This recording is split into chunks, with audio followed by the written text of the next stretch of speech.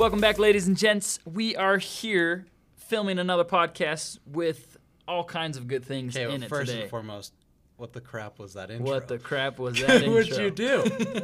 We didn't hear Kawhi Leonard this time. Yeah, what the heck? But it was freaking lit, and that lit, beautiful, gorgeous, wonderful, delicious soundbite that you just heard of milk and cookies. Of milk and cookies. And sweet cinnamon rolls. That comes from our very own Jeff Slaw, who's going to be joining us today. Hayden, let's get a round of applause, Jeff. Weak, but I like it. Yeah, it was solid. We clapped. Maybe I'll toss in some audio that does a little clap for us. Just like the usual fake audience. Wait, what do you mean fake audience? Sorry. No, that's real. Totally. How do you feel about the millions of people that are literally in the room with us right now? Intimidating as crap. Very much so. So yeah, everybody, last week's episode was great. It was one of 2 parts, and number 2, as far as when we are recording this right now, number 2 was released today. And so check those out. If you haven't seen number 1, don't listen to number 2. If you haven't seen number 2, listen to number 1, whatever. That didn't make any sense. Just listen to both of them. All of them. Just listen to all of them. Just start from the beginning. Exactly. Just start from the beginning. Do what you do. You'll figure it out. A lot of cool things coming up. Obviously, today we have an amazing guest, which we're going to introduce in just a moment. Next week, we had another awesome guest. And then, of course, we're just going to continue it on from there. But in the meantime, once again, Jeff Slaw joining us here today. Jeff Slaw, he is a hip-hop/EDM DJ, born and raised in Philly, which makes me jealous because I just think of all the Philly cheesesteaks you probably ate as a boy. Oh, yeah. And right now I'm so hungry. I am so hungry. And the thought of a freaking cheesesteak sounds amazing. Mm-hmm. Currently lives in Salt Lake City, Utah. And this young man, his debut album reached 10 million streams on Spotify after being promoted by EDM.com and EDMtunes.com. And Dimmark Records. That's absurd. 10 million streams? Goodness, Jeff. I don't even feel worthy to be chilling with you. I'm like, yeah, we got like 1,000 views. It's sick. Yeah, but that's not all even. Yeah, it keeps going. Oh, that's just the start. That is just the start. Recently, Jeff has opened for several touring acts, including some just under-the-ground artists. Yeah, underground, low-key artists. I don't know. Probably haven't heard of them. Probably not. I mean, I've never heard of this guy. Justin Bieber, never heard of that guy. Yeah. Tory Lanez, never heard of him. No. Steve Aoki, who even is that? You know what I mean? Just some small local names that Jeff's been opening for. Yeah, if you're not from Utah, you might not recognize them. Absolutely insane, everybody. That's Justin Bieber, Tory Lanez, Steve Aoki. And so Jeff is very well versed in what he does. He's got a lot of talents, a lot of skills. He dabbles, you know? Time, side gig, side hustle, you know? I stalked your Instagram for like a good hour or 3. Jeff knows what he's doing. And so as well, you do weddings as well, from what I've seen. If anybody wants a wedding DJ wants the best DJ in the history of DJs, let Jeff know. We'll make sure that we tag him in all of the posts on Instagram and get his at and everything so that way you guys can contact him. But at the same time, he knows what he's doing, so he'll do that as well. And so, Jeff, thanks so much for coming on the show today. This is really exciting. If you want to say anything about yourself, take the floor. No, yeah, thanks, man. Super pumped to be here. Like, Hayden, so the way that I got on here initially is Hayden and we work at the same office, and he was telling me when he joined the team about what you guys are all about, and I absolutely love the whole message of Life Must Go On, and I love the song that it's based off of. Hey, that's a great song. Yeah. That's a great song. So, hey, if you got connections to bring him on. Yeah, we're just waiting for the day Quinn comes on. I'll keep my eyes and ears open. Let's go. You keep him in the loop. No, but like I'm super pumped to be here and just spend some time with you guys, talk about life, talk about fun stuff. Totally. And we're excited to have you. We're excited to ask you all kinds of questions. I would love, we can talk literally about anything, of course, like we do, but I would love to begin growing up in Philly. This is a random question. Growing up in Philly, did that have an influence on the kind of music that you enjoyed, and did that help you get into like DJing at all or no? Yeah, it definitely did. Yeah, so kind of the way that the area, I guess, impacted my trajectory as an artist was a lot of it was like what opportunities I had to actually go out and play my music. Because I mean, I just wanted to be a producer, because like the first kind of music I ever got into was like video game music. So like first type of electronic music anyways that I liked, because I loved like, because first I was a pianist and a drummer, so I love rock and metal because like the drums are super fast and it's just like intense. So anyways, I started to make stuff that was like somewhere between video game music and rock or metal, and it sounded really like cheesy at first. This was like I was like 11 years old when I started. Oh, sick. Yeah, so that's pretty young. Yeah, because both of my older brothers were in bands, and so I wanted to be like them. And so I went to my oldest brother and I was like, hey, how can I make music like you guys? And he was like, oh, let me give you a program where you can kind of start making stuff on your own. And it was this crappy little like garage band level program called Magix. And it was perfect for me. Like it was easy to learn. I started making song ideas, started like figuring stuff out. But then it was more when I got to the point where like I was making stuff that sounded more professional a couple years later. And then I got asked to play at like a tiny little club that was in the part of Philly where I lived. Cool. And then I was like, oh, okay. So like club music is like, that's what really hits hard when you play it live. Like making my music more venue ready and more like danceable. Right. That kind of started to become more where I wanted to go with it. And that brought in like elements of hip hop and trap and stuff like that as well, just because that's got that nice bump and bass. So I like, love it. So that's kind of overall, that's how the beginning was shifted because of the area that I was in, because there were opportunities for me to DJ at clubs. And that also got me more into like EDM artists like Skrillex or like Deadmau5, people like that back in the day. And then also like got me more into listening to rap and listening to beats for production, and just that's kind of how I started to build my sound as an artist. Dang. Just mixing a bunch of things that I liked. Very well rounded. I have always wanted to play the piano. It's impossible. So while you were 11 playing piano, guitar, drums, making sick beats, I was like picking my nose on the playground. So glad to see. Your nose or picking up girls? Oh, probably man. both, if I'm being honest. At the same time. With the same hand. Pick my nose, flick it. They lick Find your a hands, woman. you know. Anywho. Ignore that. But that's super cool. Did you have to be a certain age, like playing, when you say clubs, am I thinking like in the club? Yeah. Okay, so did you have to be like 18 by the time you started doing that, or did you do it before? So no, actually, it's interesting. So for example, the first like open bar club show that I played at, I was 16 years old, and my access was sort of limited. Yeah. Well, at least for that one, it was a small enough venue and it was kind of more underground. It was mainly the next one where there's an actor, Ansel Elgort. Have you heard of him? Yeah. Yeah. He has a couple songs. Yep. Yeah. So I opened for him. That was like my first big show that I did. Yeah. Cool. It was fun. That was in 2016, 2015. And that was the venue where like I could only be backstage pretty much. Yeah. Or like they'd put me into like a certain part of the crowd where I wasn't by the bar. And it was actually really annoying because I wanted to be backstage to be able to like network with people and stuff, but I couldn't. Ugh.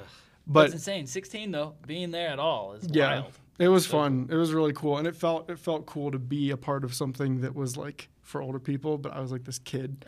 But I went up and like played my music and hyped up the crowd and did all that stuff. Dope. It was really fun. I can't even imagine like looking up and the DJ's just this little boy. Like, this high school kid. Jamming these sick tunes. That's so cool. That is so beardless cool. even. Yep. Not like now, but it's before. True. You're growing it out. Mm-hmm. It's looking good. Thank you. Yeah. Sorry, cut that off. but very no. cool. And so that was like the first time you got to go backstage with Ansel Elgort, which is super sick. Yeah. For those of you who don't know, you can probably piece it together. You can Google him. But Ansel Elgort, what is he acting? He's in the Baby Driver. Baby Driver. You've seen Divergent. him. Divergent. The Fault in Our Stars. Yes, all of them. So that's super sick. And you were also 16 then, or were you a little older by then? I was actually at that point. I think I was 18. Yeah. No, I was 17. No, yeah. So for that show and the show after, I was 17 years old. Dang, that's So, wild. yeah. Was he a nice guy? Yeah, he was super nice. That's Honestly, cool. he was. Like, the first thing that he Yeah. said to me when I introduced myself, he was like, "Oh, dude, I'm sorry I missed your set. How was it? Like, Yeah. did you have fun?" And I was like, "Dude, I had a blast. It was awesome." Like, he was immediately curious about Yeah. me and, like, talking to Haley next to me because my wife now, Yeah. she and I were dating since high school. So, Oh, sick. Okay. yeah, so she was there too. And she, like, froze on the spot because Yeah. she was a huge fan. She's like, oh my gosh, you're like famous. What do I do? No, yeah, but he was very nice, very chill. How did you feel about that at the beginning, like when it came to meeting certain celebrities and stuff, big or small? Was that like a little bit of starstruck moment, or was it more like just kind of humbling for you? Both, because like initially you see somebody who you've like seen like videos of them playing live, or you've Yeah. seen them in movies or whatever, and you're like, and like initially you're just like, whoa, they're right in front of me. Like that's weird because I'm Yeah. usually just used to seeing them on a screen. Yeah. But then the second that like you start talking to them, you're just like, okay, this is a person, and I just need to treat them like a person. Yeah. They treat me like a person, and it's just a relationship. Yeah. So like it is humbling though, because it's like to even be able to brush shoulders with people like that is an Totally. honor. Oh, totally. Listen, that's how we feel right now, standing next to you. Get out of We're here. like, That's- oh my gosh. That's me right now with you guys. I'm starstruck. Starstruck. The life must go on, He's boys. like lightheaded, about to pass out. You can see he's pale. He's right like, now. he's like, Hayden, I gotta get some water before we start. That was me right before this. Definitely not because it's like 99 degrees outside. Yeah, it's definitely not. Yeah. It's 97. Ignore the night. Mm. Oh, yeah, it's 97. It's not even hot. Not I even. didn't difference. even sweat Dying. changing my clothes today like it was a workout. It was so bad. Hey, that's me every day. Oh, yeah, it happens. But you're actually a workout changing. So Aw. what? What? Do you think that was sweet? That was kind of sweet. You never talk about me. What do you mean? All I do is anyway. So backtracking a little bit, how did you ever get to the point where like, what did you do to get from I'm making small little beats on this ghetto little app to like I'm actually playing at places? Did you contact people? Did people find you? How did all that work? Were you on SoundCloud? Mm-hmm. SoundCloud's low key. Listen, our podcast used to be on SoundCloud, and like, I was like, oh, I don't know who's gonna listen on SoundCloud, and then I hop on a year later, and there's like hundreds and hundreds and hundreds of views, and I was That's like, crazy. oh man, I didn't know people were actually doing this. And so, sorry, I'm ignoring that. Ignore that. But so like, yeah, how did you get to that point, or how did that work? It's I mean, a lot of it was just like right place at the right time, like right person hearing my stuff or whatever. Yeah. Because like the first show that I did, that was at that kind of underground club. That first one I did when I was 16. Mm-hmm. That was so. One of my best friends, Eris. Shout out to Eris. He was like a big fan of my music because he was all about like EDM. He's all about like rap, all about all the stuff that like we listened to a lot of the same type of music. So he was super supportive of me. Yeah. His cousin, it was a like an event promoter, so he was working on this like night glow rave club night thing, and they were looking for like a couple openers, and so then Eris hit him up and was like, "Yo, you should book my friend because he's a dope producer." So then this dude was like, "Oh yeah, like let me get in touch with him and just see if he'd be down. Like we can talk about stuff." And so that was how that first one happened, and that was opening for this artist named Zax, who's like he's done some songs with like Tiesto and the Chainsmokers. So he's like he himself isn't humongous, but he's very in with like a big crowd. Yeah.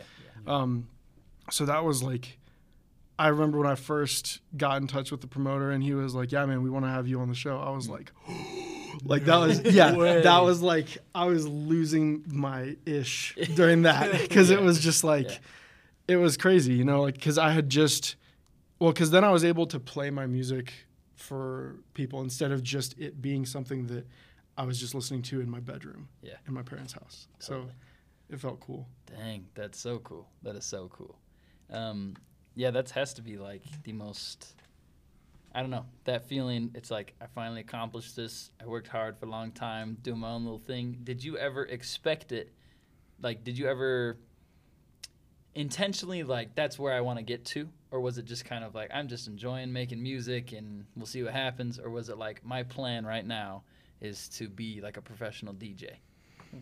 There was a transition where it was an accident at first, but then it was mainly my older brothers helped to mentor me a lot because my oldest brother Randy, he's a professional music producer, full time, makes a living off of it and everything. Dope. He's on the Grammy voting board, like goes to the Grammys every year. Dang, big baller. He's done music for Discovery Channel, VH1, Netflix. Like he does lots and lots of big projects. Yeah. So he initially was the one who was like, dude, you have a ton of potential. Like you should think about like at least giving it a really solid try. Like to actually make it something you can make money with and that you can turn into a career potentially. So that was a very nice nudge in the right direction. My brother Eric also was hugely supportive of me. Eric's a great singer, guitarist, bassist. Like he does a lot of stuff. Super good drummer. Okay. But yeah, so both of them, plus my parents, were always very supportive of us following our passions and not just like they weren't just like saying, oh, like, you know, you just need to focus on school or you just need to do this or, you know, you should spend your time doing stuff that's more productive or whatever. Yeah, it was really helpful to have their support with it too. I was really lucky to have that.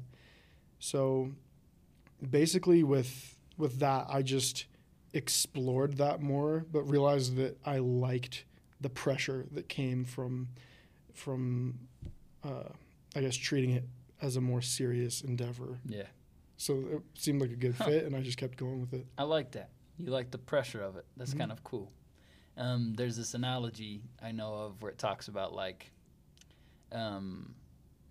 it's actually David Bednar. You guys know who that is, but it talks about like when you're weighed down, and sometimes that weight is able to help you gain traction. Yeah.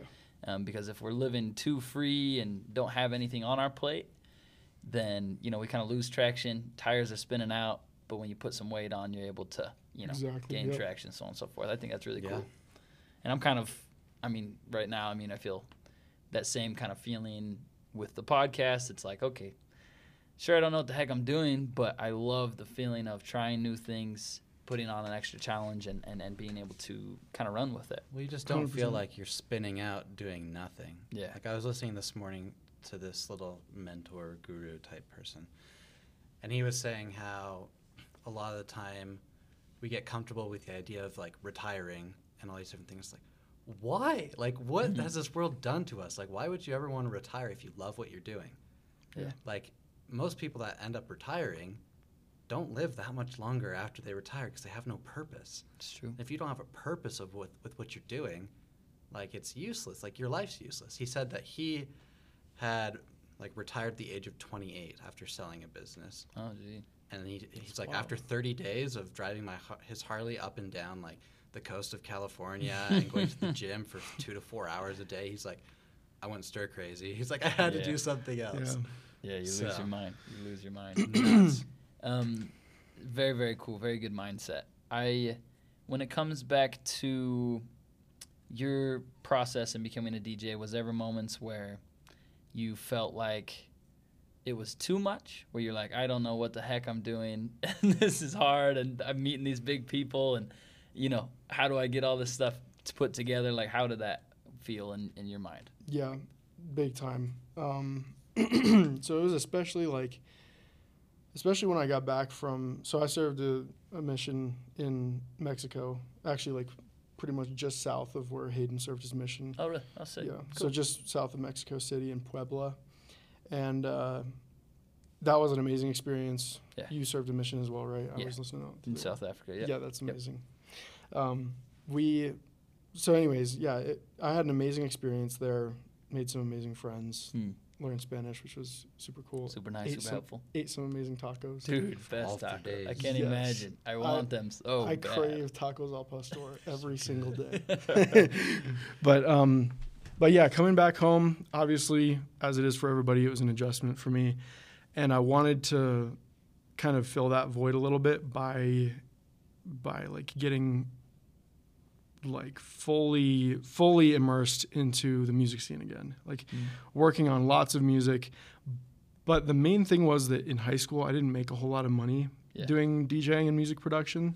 So I was looking into ways where I could actually make money as a producer, working on stuff, ghostwriting, like ghost producing for other artists that are bigger, like doing production for singers, doing stuff like that. And so this is where that kind of pressure aspect became kind of interesting for me, because like in high school, mainly because there was no like monetary pressure. Yeah.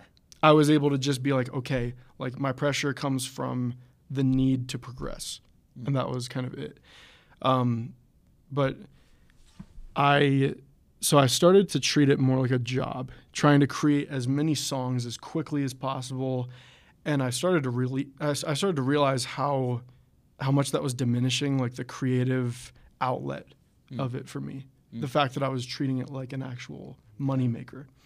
And some people, like for example, my brother Randy, he's able to like crank out so many songs, and he can make really good money with it, and also still keep that passion for it. Yeah. For me, just the way that I'm wired, I started to lose that passion for it, and I started to kind of lose sight of what I wanted to do, because I was always just so set on like, oh, like this is my career. Like I'm gonna make this work. I'm gonna be full-time, do all this stuff. And I had kind of like this really intense expectation for myself.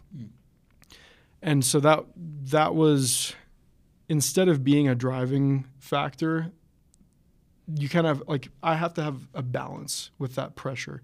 I can never have it be to the point where it cripples me. Yeah. Like with the analogy from that talk, like that, you know, you can't have so much pressure on the car that it breaks the axle. Yeah, like you got to have it be just enough that it gets traction, but not too much. Yeah. So yeah, for me, and that was also a time where I started to really need to take care of my mental health a lot more, because like I didn't have my main outlet at that time, like my main creative outlet, the main thing that would get endorphins firing in my brain and distract you from those feelings. Exactly. Yep. Because like all through my childhood, I had a lot of negative self-talk. I had a lot of anxiety, a lot of stuff that I didn't even really open up to my family about, like stuff that I wasn't even fully aware of that I had going on, experiences that I had in Mexico that were traumatic for me as well, because it was just such a different place. There were different things happening, scary things happening, as well as lots of good stuff, but I just didn't process that stuff, like the hard stuff, the bad stuff. So I was just kind of confused, feeling lost. I needed to figure out where my mind was at with things, and like talking about it right now doesn't, like it's easy to just talk about it and explain it like that, but it was a super freaking hard time for me. Like I had so many nights where I was just like, I was just distraught over where I was going in life, and feeling inadequate, feeling like things weren't going in the right direction. Right. Yeah. So that's kind of where the hard moments were, at least with music specifically. And that led to a bunch of other things as well. Like, I mean, if you're cool with that, I might just go into the whole awesome. Story. I love it. So that was right after I got back from Mexico, and I was struggling a lot. like I said, digging a lot deeper into my mind, finding out that there was a lot more going on than I was even aware of. I got in touch with a psychiatrist, therapist, and like my family was also really supportive of me, especially my sister. She was extremely supportive because she was going to BYU Idaho with me, so like we had a lot of heart to hearts, and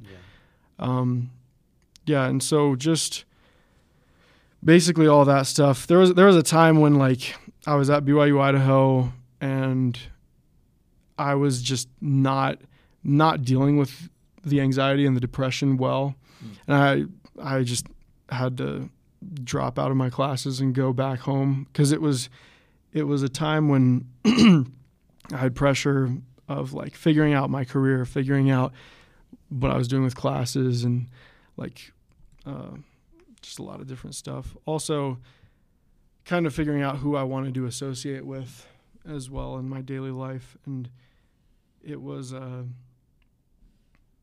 guess, going back home was nice because I had Haley there, my wife, or my girlfriend at the time. And she has always been such a strong like rock for me. Yeah. Totally. Like ever since we started dating when I was in my junior year of high school and she was in her sophomore. You were just a youngin'. I know. But like it was just it was a tough time. It even got to the point where like I was like doing a decent amount of self-destructive stuff. I had to check myself into inpatient therapy for a week, which I'm not like.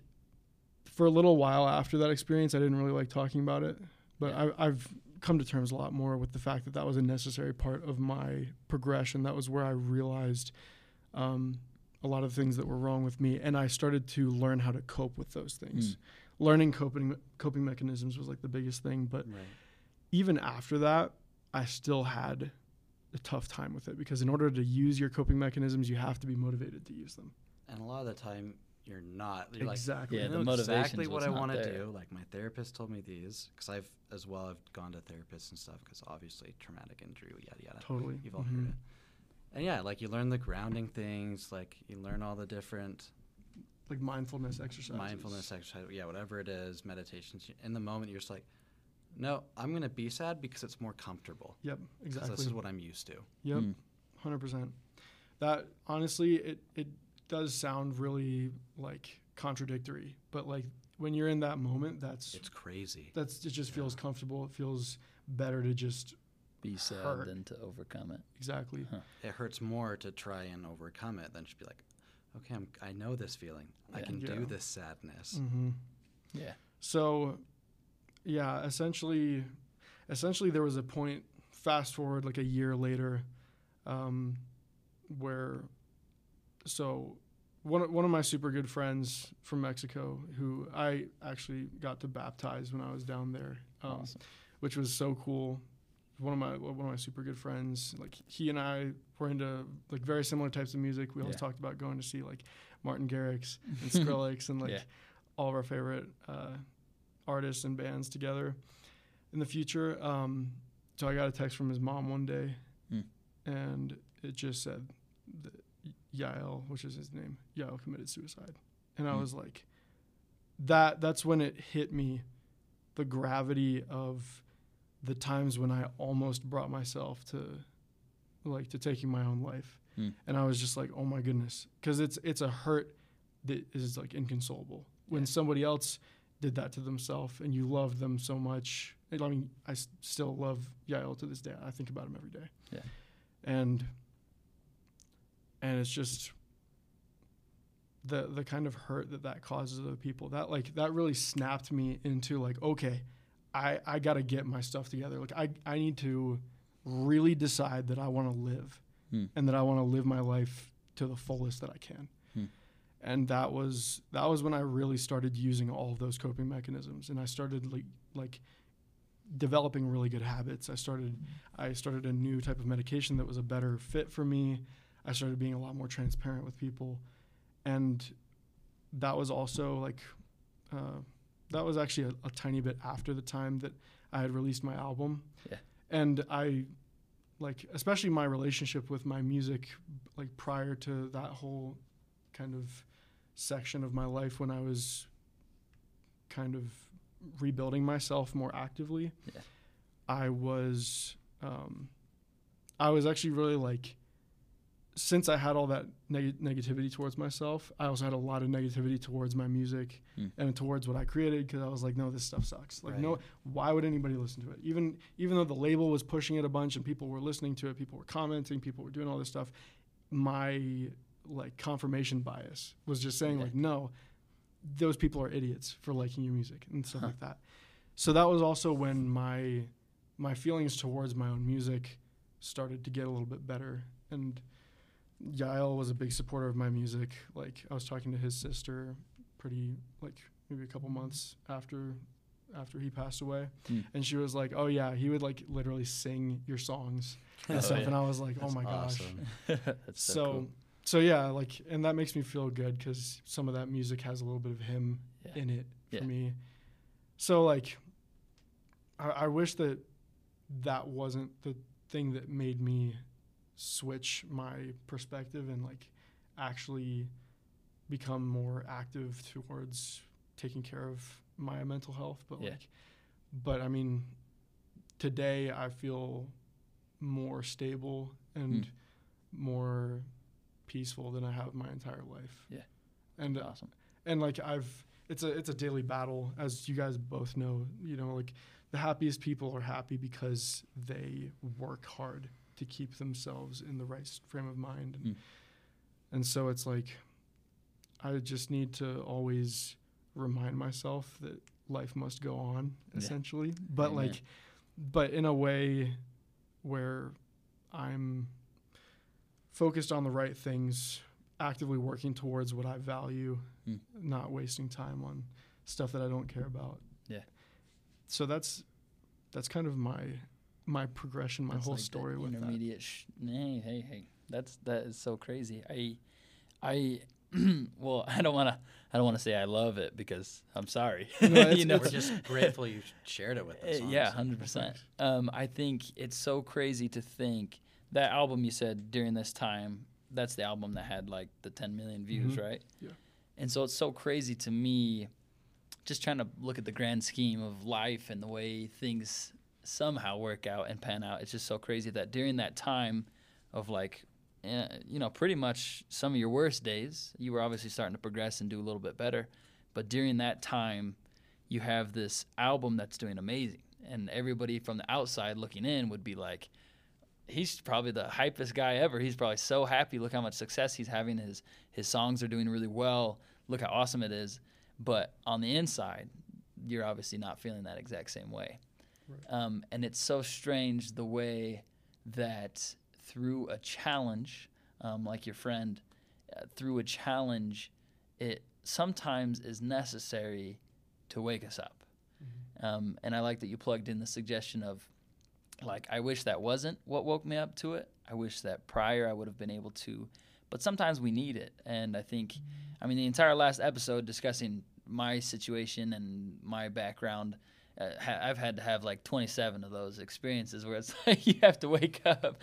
You know, I need it. You needed that one. And some people, they don't need it. Everything's a little bit different for everybody.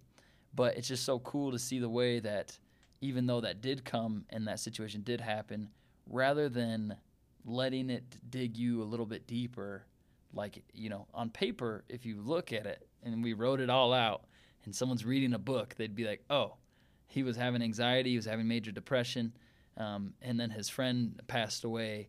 On paper, it'd be like, oh, next step is clearly like he's going to be even worse and he's going to be even worse off.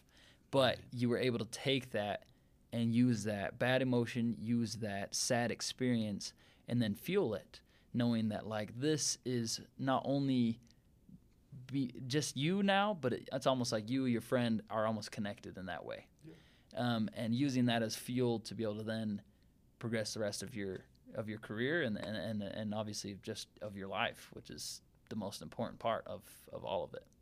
Do you have something to say? Yeah, I mean, like, in a sense, Yael is now living through you, right? All those things that he can't experience, like, he's probably looking down like, go Jeff, like, sorry it had to be me, but I'm here to help you out, you know? Yeah, I mean, I think a lot of what was going through my mind is like, I know like Yael would want me to, he wouldn't want me to kind of give in like he did, which I don't blame him for.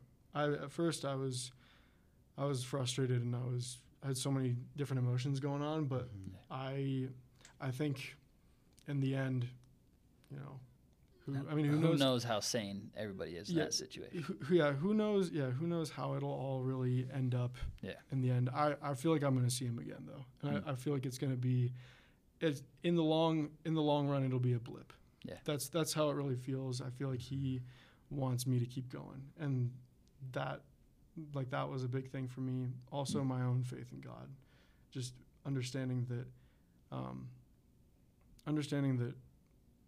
God loves all of us so much and wants me to keep achieving what he knows I can as his son. Yeah, absolutely. Are you guys cool with us like talking about religious things on here? Yeah, of course. 100%. I think everybody who listens to the podcast that's not religious, I think just the biggest takeaway from anything that comes down to like God, it's just ultimately, like you're saying, that moment you kind of had to pause and think, what do I believe? You know, like what actually gets me out of bed?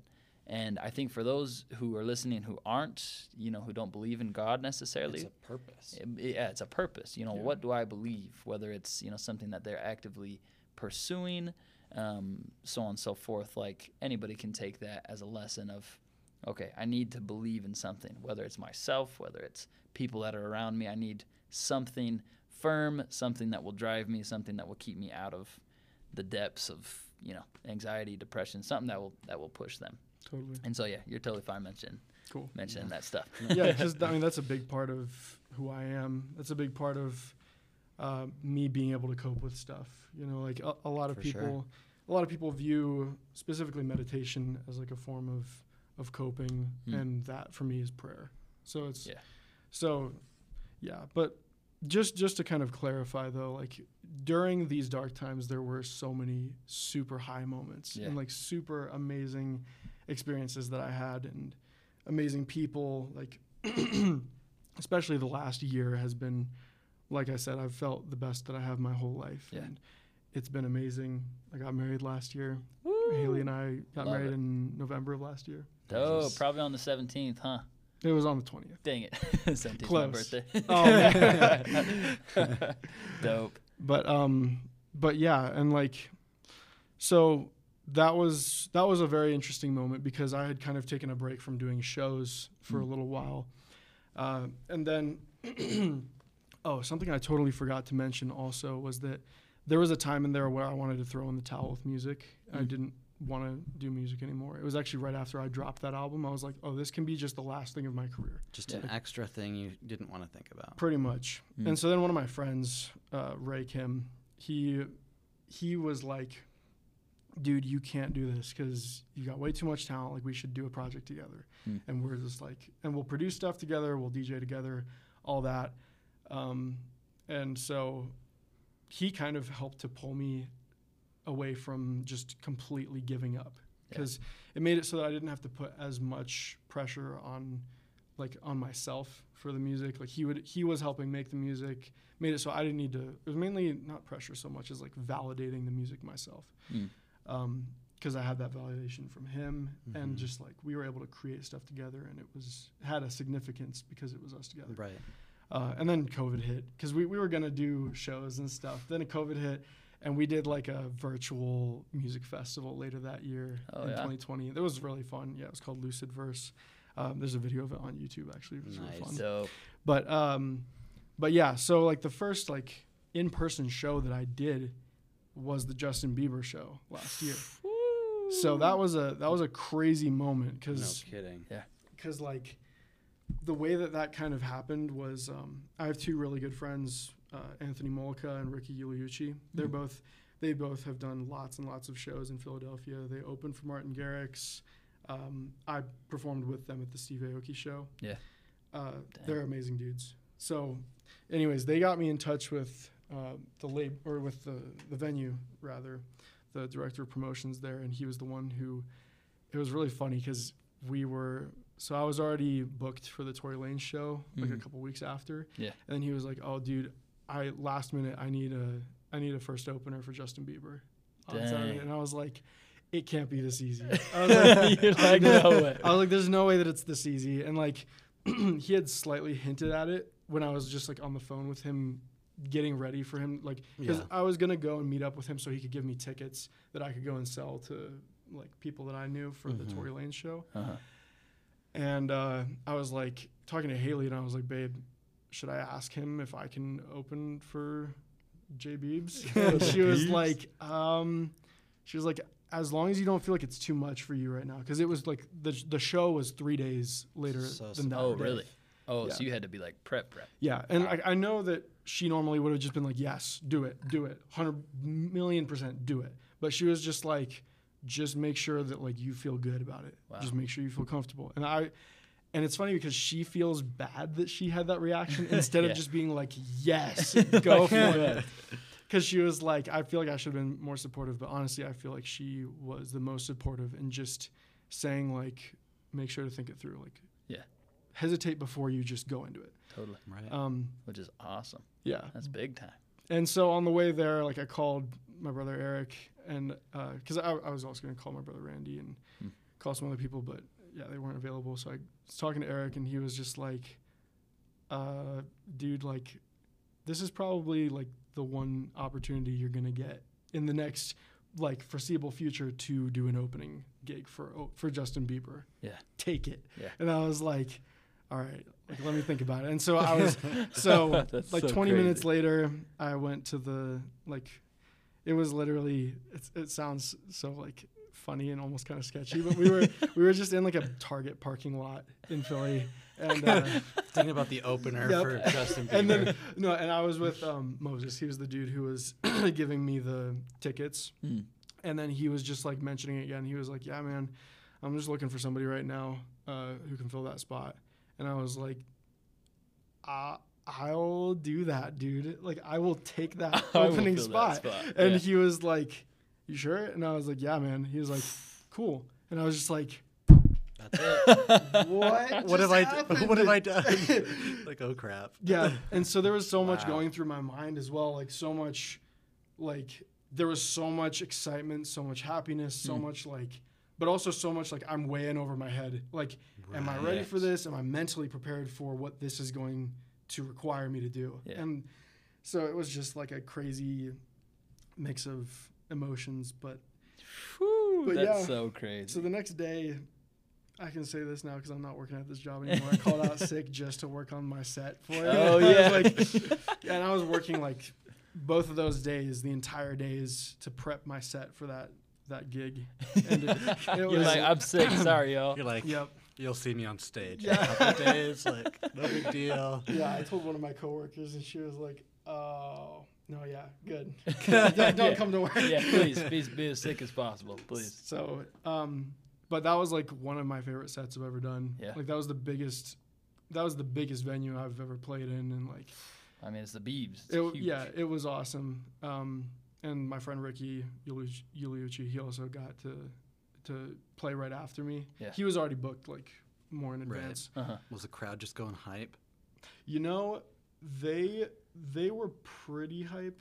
I think they were more there for Justin Bieber. Right, obviously. Of course. So, and also the club was, because it was an after party for the Made in America festival.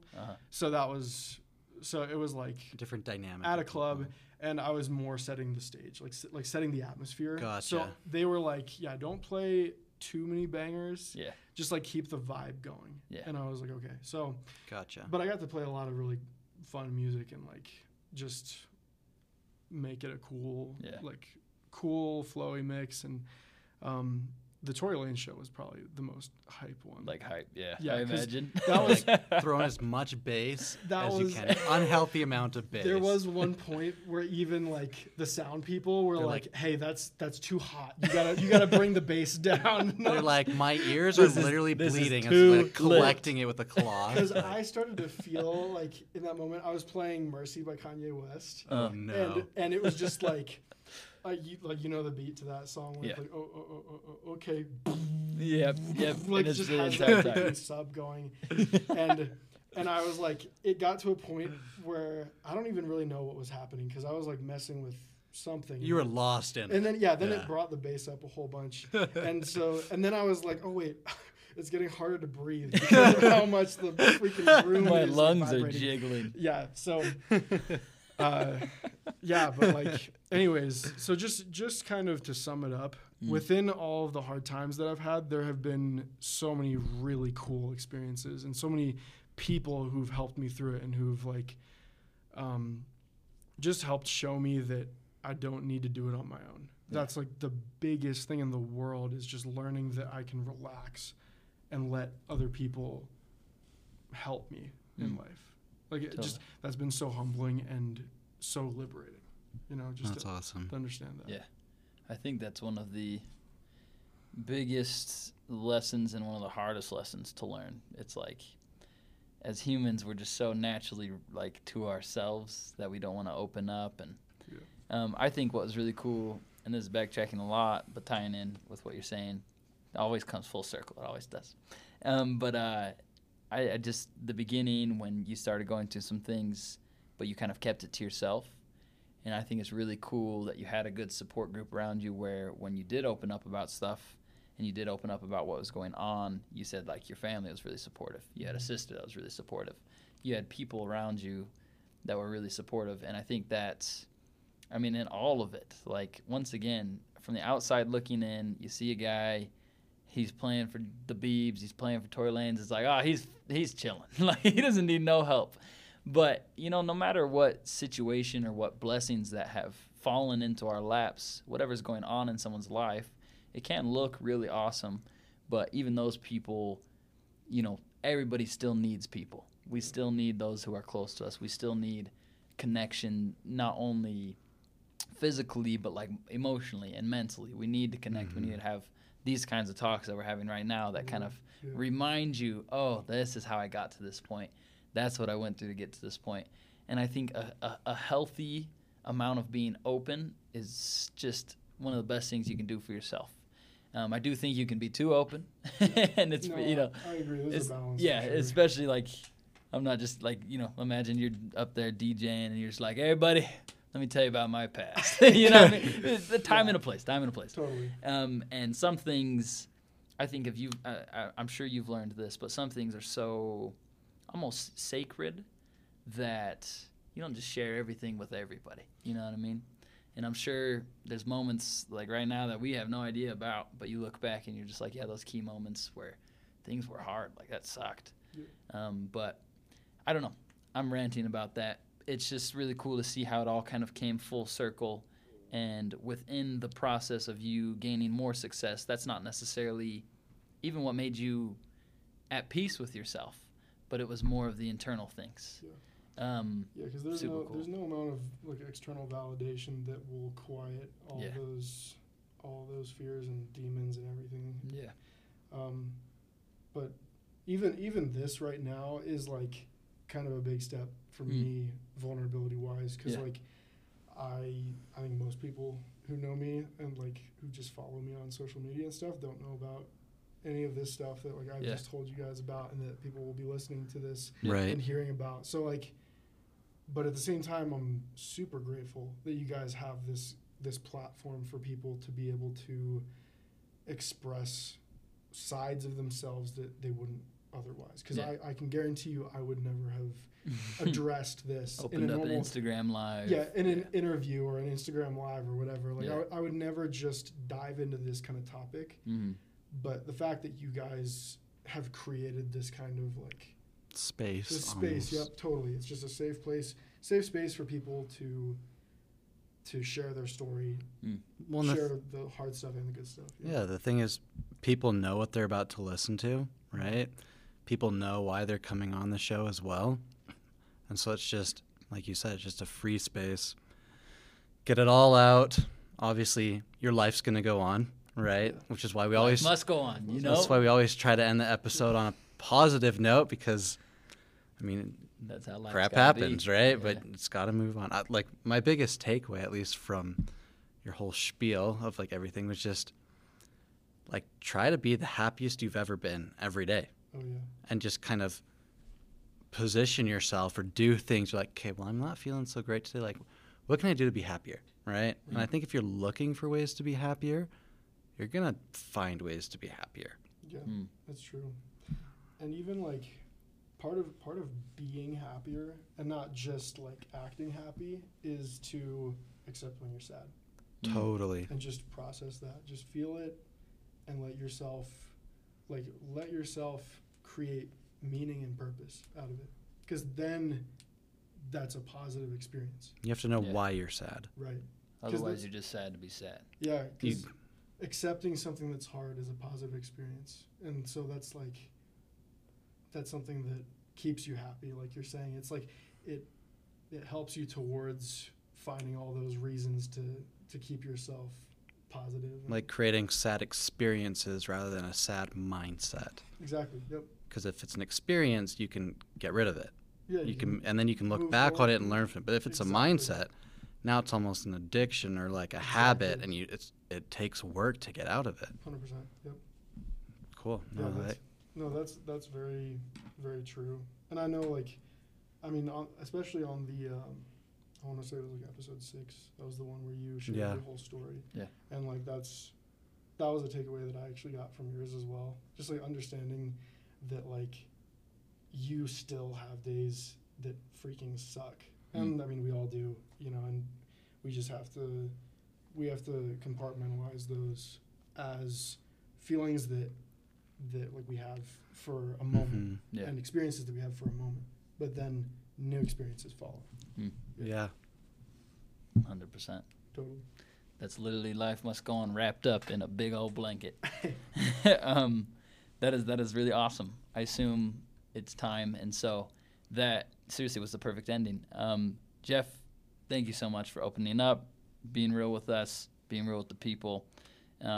I took a lot away from it. You even said something philosophical that I've written down even. So I wrote a couple things down too. So I don't know. It's really cool. And what I always say is that all those experiences from the past that were difficult that you went through, guarantee you that the feeling that you'll feel once you get a message from this episode, someone says, hey, thanks for what you shared, that feeling alone makes up for all the pain that came before it. And so, once again, Jeff, thank you so much. Hayden, as always, thank you. Monson, as always. Thank you. Oh, thank you. Oh, you're welcome. Thanks, Monson. All right, well, that's a wrap. We're going to roll some sick beats right now, so stay tuned. Listen to them real quick. Woo! Like a fool, and I started to miss you. What am I supposed to do?